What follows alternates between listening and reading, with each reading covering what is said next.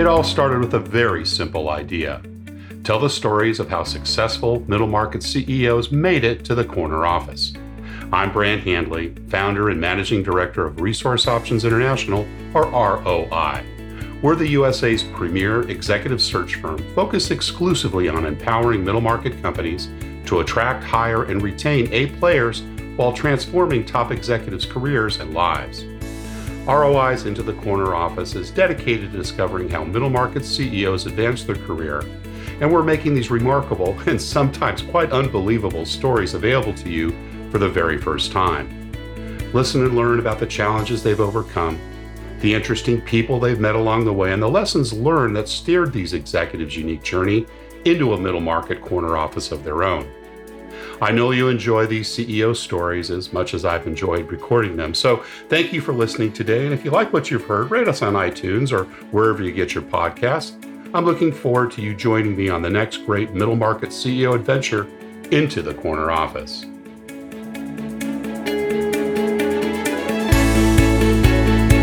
Today's the next step in our journey into the corner office, and I'm actually recording together in a studio. Gosh, our COVID days, are they over, Tim? They're over. They're over. I'm with Tim Bissell. We are lifetime friends, go back way back, but getting a chance to catch up with him while I'm here in San Diego.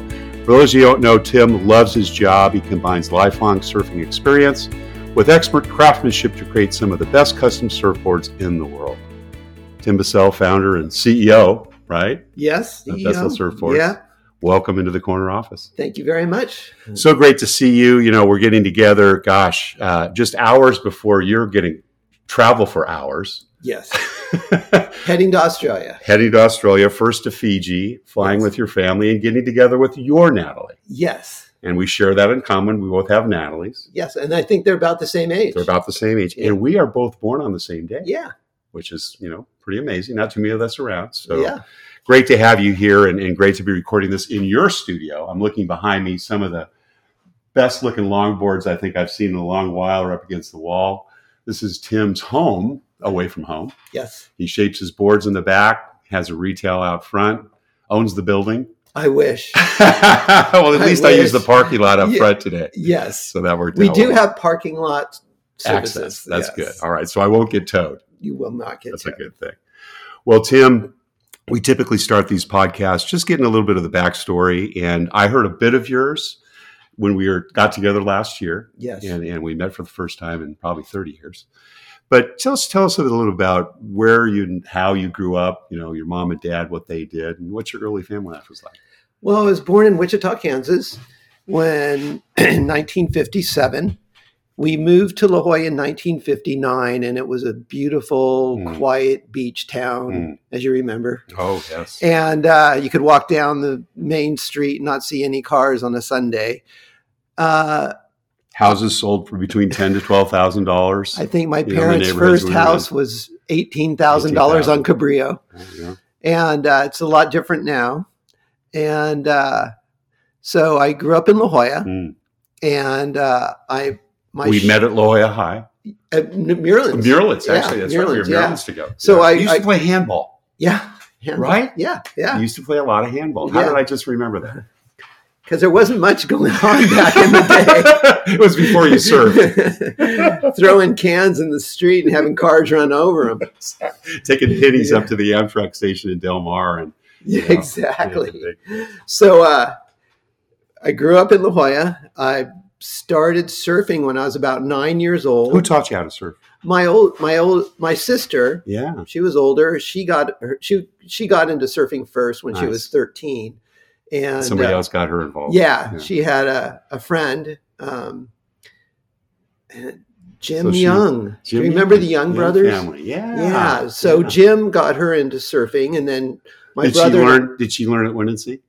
No, La Jolla Shores. La Jolla Shores. Yeah, it's a better place. Yeah. And is that where she taught you too?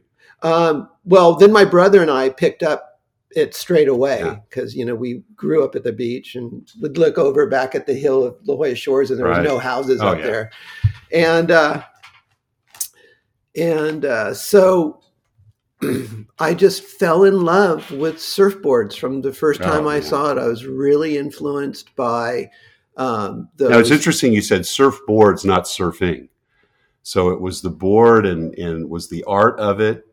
Is that something that grasped your attention? I think, yeah. My earliest memories was a family up the street. We grew up on West Maryland's Drive, which is a few blocks from here. And the two boys surfed, and they had these beautiful boards, and they were shiny, and were they long boards at that time? Oh yeah, they were probably 10 foot long, 10 foot long multiple boards. stringers, glass on fin, and I just couldn't understand. That was when plastic was brand new. It was post World War II, and so I just fell in love with surfboards. I just couldn't understand how they made them. And then you fell in love with surfboards about the same time people that love music and play music fall in love with music. Yeah. It's in like that 11 to 15-year-old age time. Big influence on your life. I shaped my first surfboard when I was 13. My brother and our two best friends, Keith and Craig Lipscomb, they stripped down an old Velzy longboard and gave me the blank on my 13th birthday. Oh, cool is that? And my grandfather was an aerospace engineer for Boeing. And he taught me how to work with wood, with metal, with plastics, because he was just a genius. And this is at, 13, 15 years Yeah. And so every summer we would go back to my grandparents' house in Wichita, Kansas. And he was the chief designer for Boeing at that time. And so, so I had a great trainer, mentor. Yeah. And I loved David Duffy. He was just, we got along like peas in a pod. So you fell in love with boards, then fell in love with surfing. Yeah, I mean, and you fit a little school in between. Let's talk. My parents would never. No, my parents would never let me. Now your parents. Now we have to take a little segue. Yeah. Now mom was an artist. PhD. No, my father was a PhD. Yeah. Mom was an artist. Yes. Dad was a doctor of psychology. And he was at university. He later on taught at UCSD, but he had his practice down here. Oh, he had his private practice. Yeah, at two different buildings. And what kind of art did mother make? She was primarily a painter, but she was a graphic designer. Yeah. And that's how she made her living. Yeah. And she would do all these beautiful renderings of women's dresses and hats and shoes. And she made a living of it. Oh, absolutely. Yeah. Cool. Yeah. And then when she got married to my father, they met when he was doing an internship at East meets West. Yeah. Well, it's interesting because it was back at that time in the early 50s, the great expansion of America. My father was from the East Coast. My mom was from the Midwest. And then they came to La Jolla. Yeah. And, there was a group of families from Wichita that actually came here at the same time. Oh, yeah, sure. Yeah. And, relatives and family. Yeah. So I grew up with art and science in a very liberal household. But you made the grades. Yeah. Well, it's interesting because I was diagnosed with dyslexia. My mother was dyslexic, but I had a mild case. Right. So it wasn't full blown. But I had problems reading. Yeah. And then Dr. Penner from UCSD started a private school across the street behind Rigoberto's. Four houses back there. It was called La Jolla School. La Jolla School. Dr. Penner, Dr. Salt, Dr. Monk, my father, they were all teaching this experimental school. Sweet, cool. Yeah, small classes. Yeah. All hands-on. Kind of Montessori-ish. Very. But it was a miniature university. It was the same format. Wow. Everybody would go to lectures. The whole school would go to these lectures. Huh. And I never knew this existed. Yeah, it was amazing. So it happened for 2.5 years. So I went to La Jolla Elementary School until 3rd grade, and I went there. Well, then we must have been there. Yeah, at the same time. We were absolutely. Yeah. And and then I went to this experimental school, which was fantastic. We used to do math in the sand at Windansea Beach. For exercise, we'd run up and down. And West this was Street. Supplementary. You still went to school, right? Or did you do that? No. It was full time. It was 8 to 2 or something. Oh, like right. That. Okay. Oh, yeah. But 2.5 years there, I had totally different mindset. And my skills in reading and writing were way behind. So as David Andrews said, my umbilical cord isn't that long to leave La Jolla. There was another school about 4 doors up. This is all from my shop on Westbourne Street called Evans School. Oh, yeah, I remember Evans School. Evans School yeah. was suit and tie. That's right. McGuffey reader. Yeah. And East Coast kids came in. Yeah, and it was completely different. And I fought it so much because I thought they were a bunch of geeks. But then 2.5 years later at this basically prep school, I got through college with a 3.2 without really doing any work. So it was pretty amazing. It's amazing. I mean, leaving Evans School and going to Muirlands was like vacation. And so that was my educational history. Yeah. My father was a child development specialist, and he wrote books. Yeah. And he was actually the first one to develop what they call emotional intelligence. Right. Yeah. But he called it emotional maturity. And better description. Well, yeah. Well, he was the father of emotional maturity. Right, he could measure it, and he could diagnose it, and he could prescribe. Yeah. So that was my father, and my mother was an artist. So I grew up with both of those mindsets. And it influences. And they were just wonderful people. I couldn't ask for better parents. So bringing it back to the business. Yeah. We've got a lot of business listeners. When did you start selling boards and kind of said to yourself, oh, this could be a business. I could surf, I could make boards, I could have money, and okay, good. Great question, because my parents being supportive, they let me use their garage. And shaped in there. And I shaped and glassed and ruined my parents' garage. So it's got fiberglass poisoning, right? With the first surfboard I made, I kept it, but there was a kid down the street who made one that was really bad. So we stripped that one off, and I reshaped it and reglassed it and then painted it, and I sold it for $75.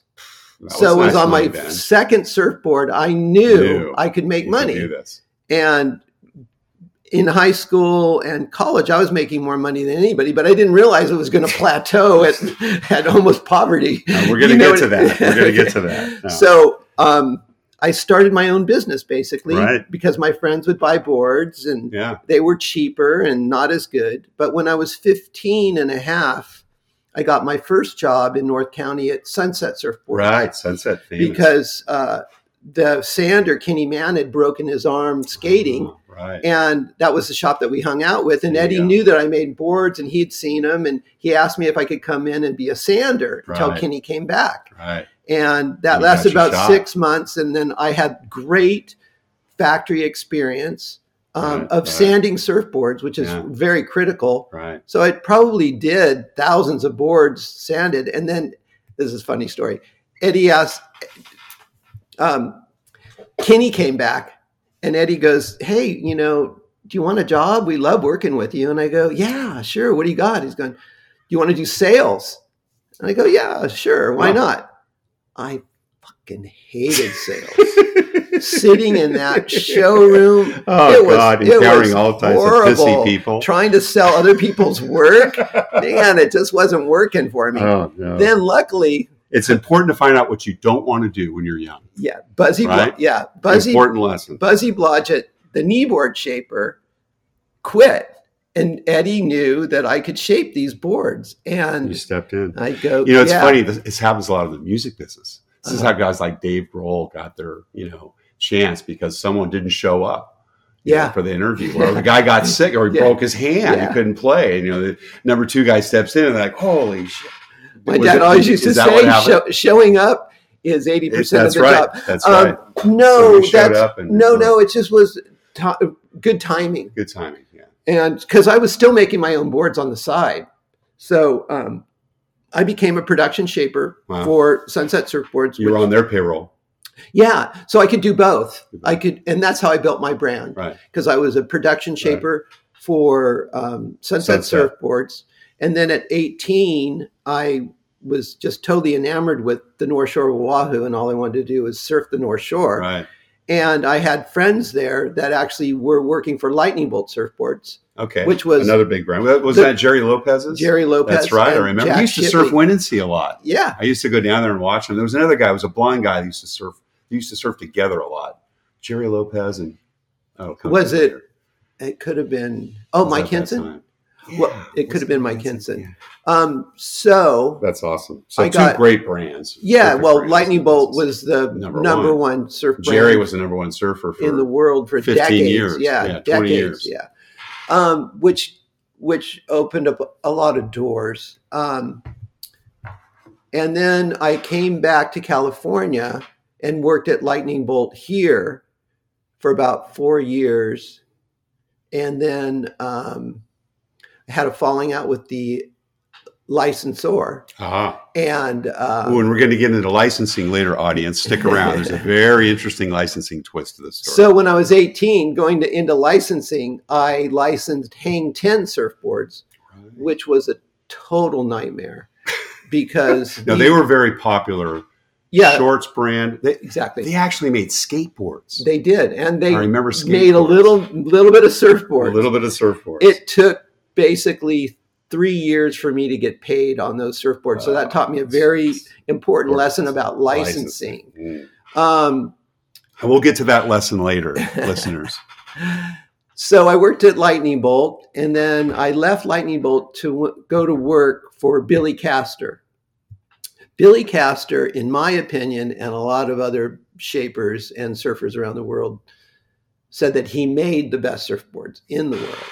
So I was going. And you would agree with that? I would totally agree with that. Wow. Absolutely. Wow. So and who did he shape for Sunset? And no, he had his own. He had his own label from the beginning. Yeah. Wow. Well, he started Olympic surfboards. Okay. Yeah. Okay. And then the Castor brand, and so I'm working my way through colleges, being a production shaper for Lightning Bolt surfboards, for Sunset surfboards, and now Billy Castor, who is just like the most wonderful human being in the world. I got like a big bonus going in there. I made more money than anybody in the industry because he paid his workers really well because he wanted the best. Yeah, he wanted the best. He wanted the best. God bless him. And important lesson, listeners. Yeah, and so I you want the best, pay for it. Exactly, and because it's just you'll always get the best that way. Yeah. Interesting side note: Billy paid his workers probably more than he got paid, and we worked together successfully for about 5 years. I shaped all his production boards, and he glassed all my boards. Right. So I was making the best surfboards in the world with Billy, who I absolutely loved and admired and respected. And unfortunately, he passed away of cancer. Oh. And at what age? He was about 40. 40. He was young. Gosh, so young. 45 maybe. And then I started my own brand. Yeah. I left college with about. And where'd you go to school? San Diego State University. So what local? Yeah. And I got a business degree, or what did you? Well, I dropped out with about 5 credits left to go because it wasn't important to me. And I knew that I didn't need a degree, and I went to university to get an education and not a degree. So I am the education and it was time to leave. Exactly. And you know what? It was 1 unit lab for psychology.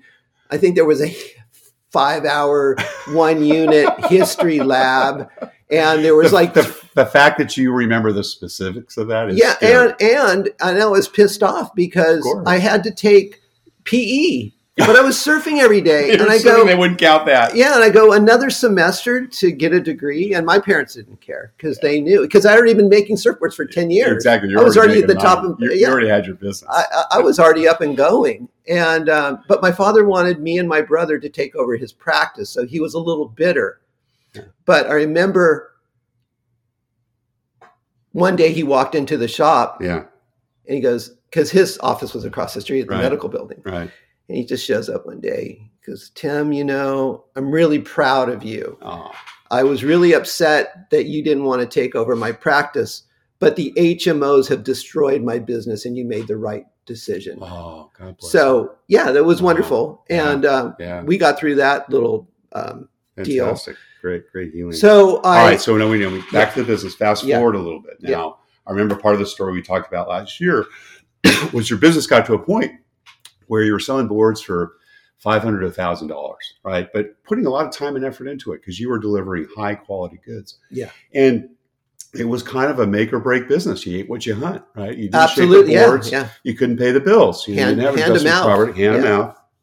And then all of a sudden, ding, ding, ding, ding, someone puts into your idea about the license. There was a long road. A long road to get there. A long road to get there.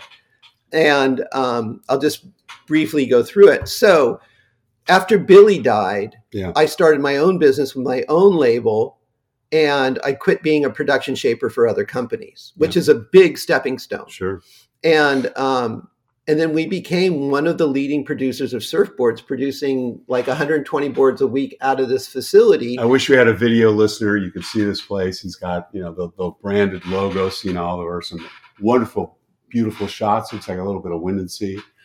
Well, this was before computerized milling machines. So all the surfboards were hand shaped. I had 5 shapers that worked here. We had about 4 rooms. This was a shaping room. Oh, really? Yeah, there was 4 back to back. Facility. Yeah, so it was just a factory. Just a factory. And then the Gulf War hit. Oh, wow.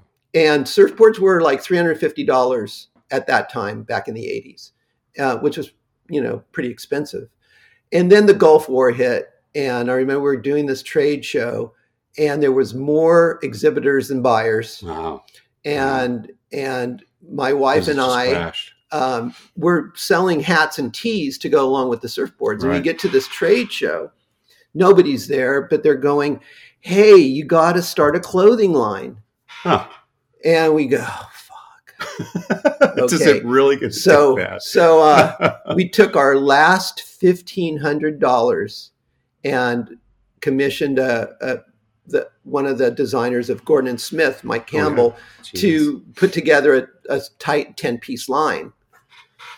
We went to the next trade show, which we had prepaid for before. So we had the sample line, we had the booth, and the Japanese came in and bought like $100,000. We'd never even done that with surfboards. You know what I mean? Whoa. So my trajectory was still going forward, even in the Great Recession. Right. And we grew that business to $5 million in about 2.5 years. Nice. And we got to a point where we needed to raise funds. And being the CEO and CFO, long story short is it was a failed plan. Yeah. Because these investors came in and asked to have the entire investment instead of distributing it to other qualified investors, like a group of 10 or 20. Right. So I got voted down, and long story short is they bankrupted my company, and I almost lost my house. I lost my marriage. Wow. And business is serious. And so it took many years. I had to go back to production shaping for other companies. But that's when I had another building over on the corner, the old Natural. Now, did they take down Vessel? That was their plan. Right. And they did. And I have lots of stories about the rag trade. Yeah. And it's not fun. No. I'm glad I'm not in it. But I learned a lot. Yeah, learned a lot. I've got a PhD in garmentoism. You're thinking about Dad's practice every now and then. And, what that might have been like. And things were different back then because there was really no offshore manufacturing. Right. Only a few of the big guys were doing it. Yeah. So everything was made domestically, and sampling was really expensive, and you got to make 4 seasons ahead, and you got to finance those. So I folded that company, but I've always had Basel surfboards. Yeah. And so you never lost that. That did not go out. I've never lost Basel surfboards. No. It's always your name. Nobody wants it. So I rebuilt the company, and then from the clothing days, my protege, Ben Blank, stuck with me. Okay. And then for a few years... He was one of your shapers? No, he was a designer. A designer. Yeah, and he was my production manager, and he did everything, graphic design. He was a very smart, bright, talented human being. Yeah. And we're still friends to this day. He calls me up about 11 years ago and says, Tim, there's this website called Fab. And I'm looking at it, and they're selling really beautiful designer stuff. And it's when the internet first started happening. Right. So I'm looking, and I'm going, we're not going to be able to sell any surfboards on this thing. But I saw Andy Warhol skateboards. Ah, that's right. And my son-in-law, Danny Wallace, the famous skater, I call him up, I go, Danny, what's the story with these Andy Warhol skateboard? Oh, they're friends of mine. Alien Workshop. Here's their phone number. Give them a call. I gave him a call. And they were the licensor. They were the licensee. Yeah. Right. The Andy Warhol Foundation is a licensor. Right. And I call them up, and they basically hung the phone up on me. Right. They dissed me so bad. So I got pissed off, and I just Googled Andy Warhol Foundation. I saw a phone number, and I called it, and this really sweet lady, Samo. All right. Now, before we tell the story, we have to rewind. Okay. Because back in the 60s, Andy came out here and made a movie. Yeah. And it was about La Jolla. It was about surf relationships. It was a little raunchy. Yeah. You can find it on YouTube. Yep. But you were tied to that. Yeah. Right? Yeah. And actually had met him and had a couple of encounters all the time he was alive. So bring us back to that first point of contact. In 1968, Andy Warhol had 2 locations where he was staying. There was a house down at Little Point. Yeah, in La Jolla. Right down the street at Little Point. And he kept another boyfriend at another place. Several maybe. But he used to have the house across the street from Carl Ekstrom's shop. Right. That little red roost house. Yep. So he had an entourage. I was 10 or 11 years old when he showed up.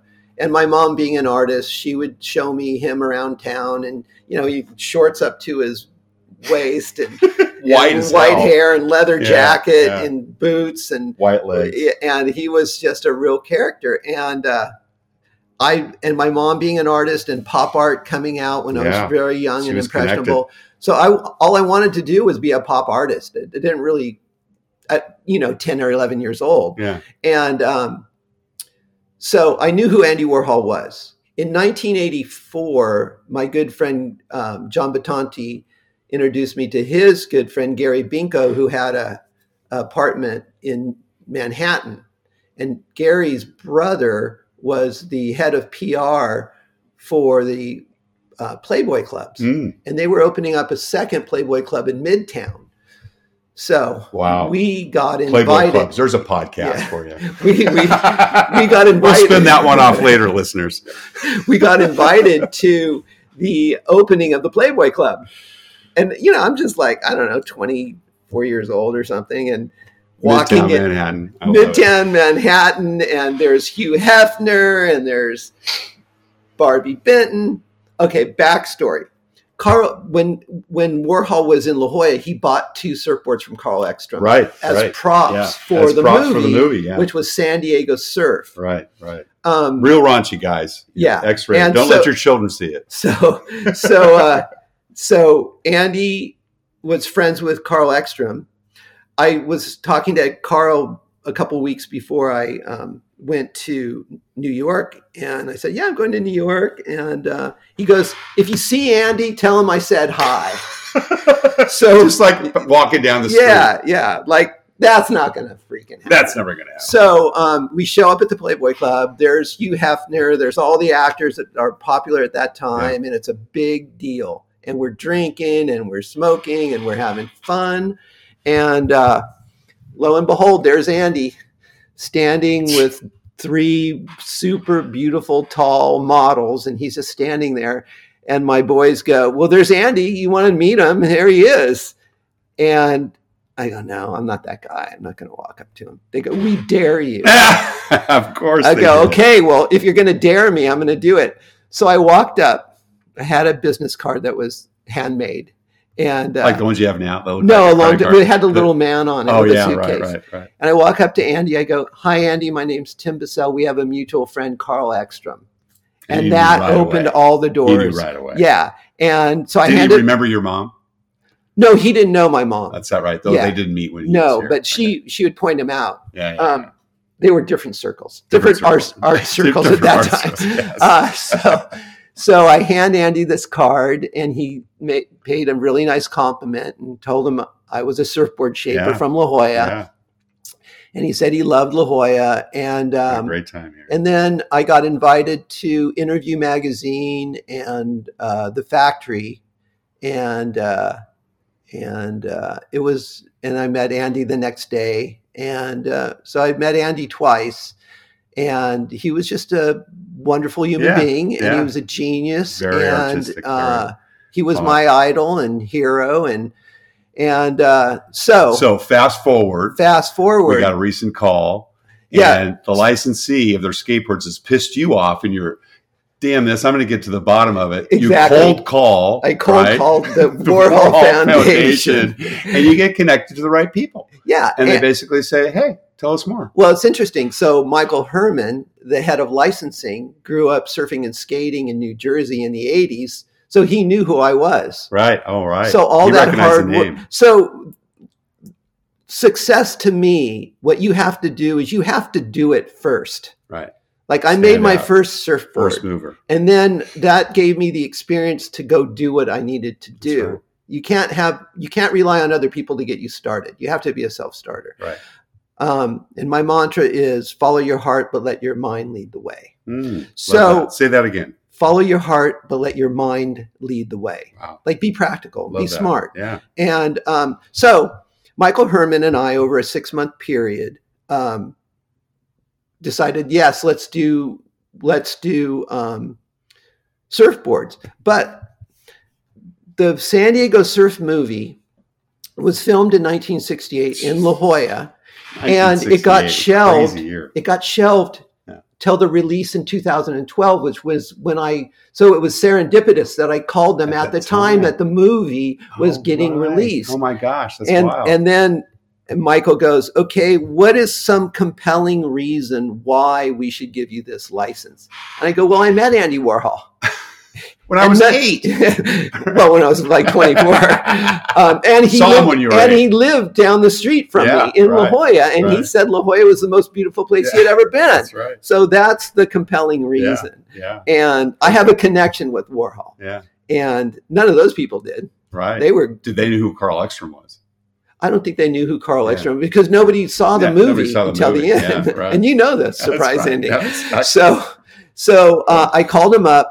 And Ben Blank works for Intuit, which is a huge company, and owns TurboTax, exactly. And he's always into tests. Let's do a test. Oh shit! So I had a 6-month trial period to get the license, to secure the license. We had already done it, but I could bail. So I'm going, how the fuck am I going to sell these things? And what do we even charge? Because surfboards are, $500. Who knows? They can't be $500. And it'd been a grind, right? Oh yeah. At that point in time, I was rebuilding my company. That was a decade ago. Yeah. And so you tested the market. I put down a list. What did the market tell you? It told me that people who like surfing and like Andy Warhol will spend $5,000 and up on a surfboard. So basically, 12x. I added 10, and that's all I did. And then on the secondary market, this turquoise Marilyn Monroe went for $8,400. Oh my God! Which was $1,400 more than the $7,000 list price. So I go, okay, well that's the benchmark. And aren't some of these now like collector's items that are worth like $50,000? Well, we have the Elvis, the triple Elvis, which is $50,000, and that's per board. That's for a triptych. But I do other work for other artists, and we just did a program with Kenny Scharf. So Andy Warhol had 3 proteges: Basquiat, Keith Haring, and Kenny Scharf. Mm-hmm. Both Haring and Basquiat are gone, but Kenny's still alive. And Kenny's work is selling for millions of dollars now. And we just did 12 boards for Parlay, which is a nonprofit organization. And they all sold for $65,000 and up.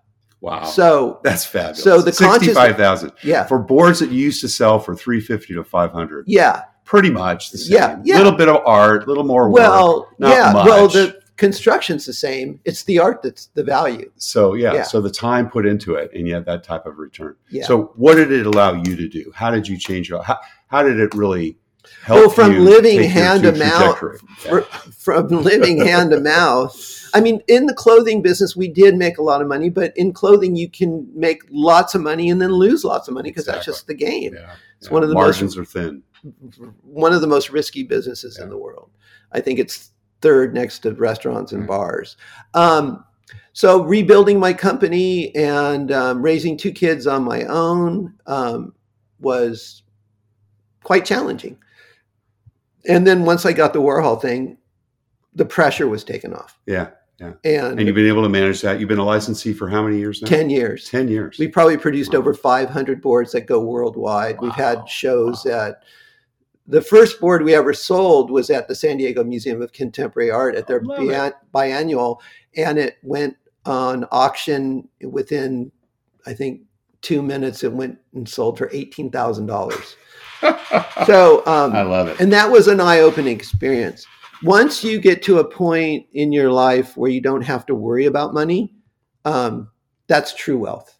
And having too much money is not true wealth. No, it's not. And what's our most important commodity? Our time. Yeah. And how we choose to spend it. And our health. Yes. A close number 2. Yes, a close number 2. If you don't have the time, the health's not important. Yeah.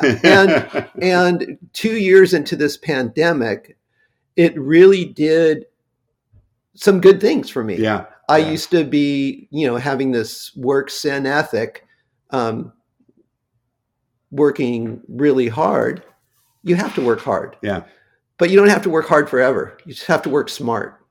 And listening to Napoleon Hill, Think and Grow Rich, if you've never heard of him, check him out. Yep. He was a game changer for me. Yeah. And the utmost respect for him. He really got us out of the Great Depression. Yeah. It's been on the bestsellers list for almost 100 years. I think the Bible's only sold more. Yeah.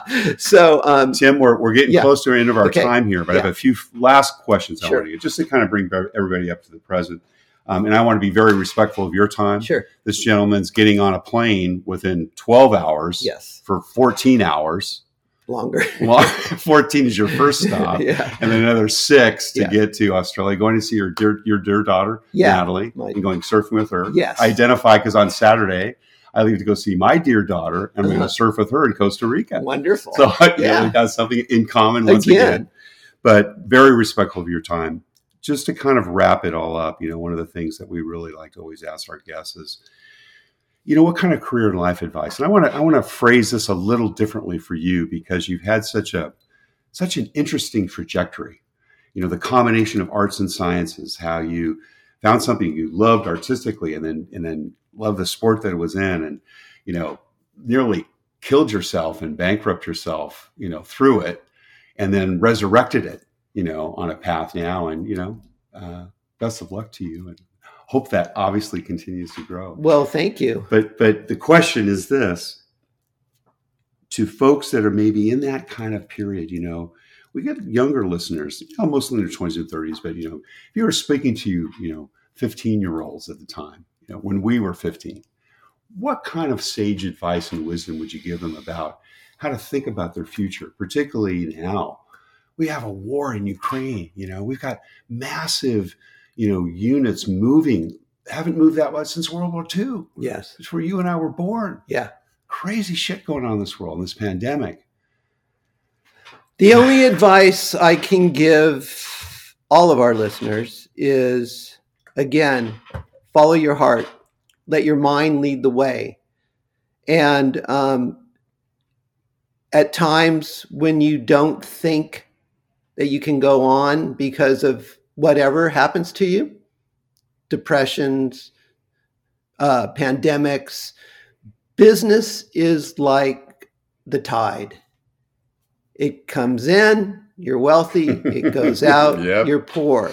And when you're down and out, don't lose faith. You figure out what your real wealth is when you're poor. Yeah. And, it isn't the money in your pocket. Yeah. And when I had a very successful clothing line, which we did, it was very successful for 7 years. And we were so successful, we went out of business. So, and that happens a lot to your listeners. Yeah. So good things are going to happen and bad things are going to happen, but good things can happen after bad things. And my life is so good. I'm blessed with 2 healthy daughters, a new grandson, and a beautiful partner that has made my life complete. And I'm happier now than I've ever been because I appreciate every second of life. Well, what a way to top it off. Tim Bissell, founder, CEO of Bessel Surfboards International. Thank you. Thank you for your time. So great to have you here. Thank you so much for sharing your story, and have a very, very safe trip. And you too. Thank you for listening to Into the Corner Office with Brant Hanley. We hope you enjoyed hearing our guest CEO story as much as we did. If you want to hear more CEOs reveal their journey into the corner office, please subscribe via iTunes and tell your friends and colleagues. For more information about Brant, Resource Options International, and the mighty middle market, visit www.goforroi.com. We look forward to having you join us for our next episode.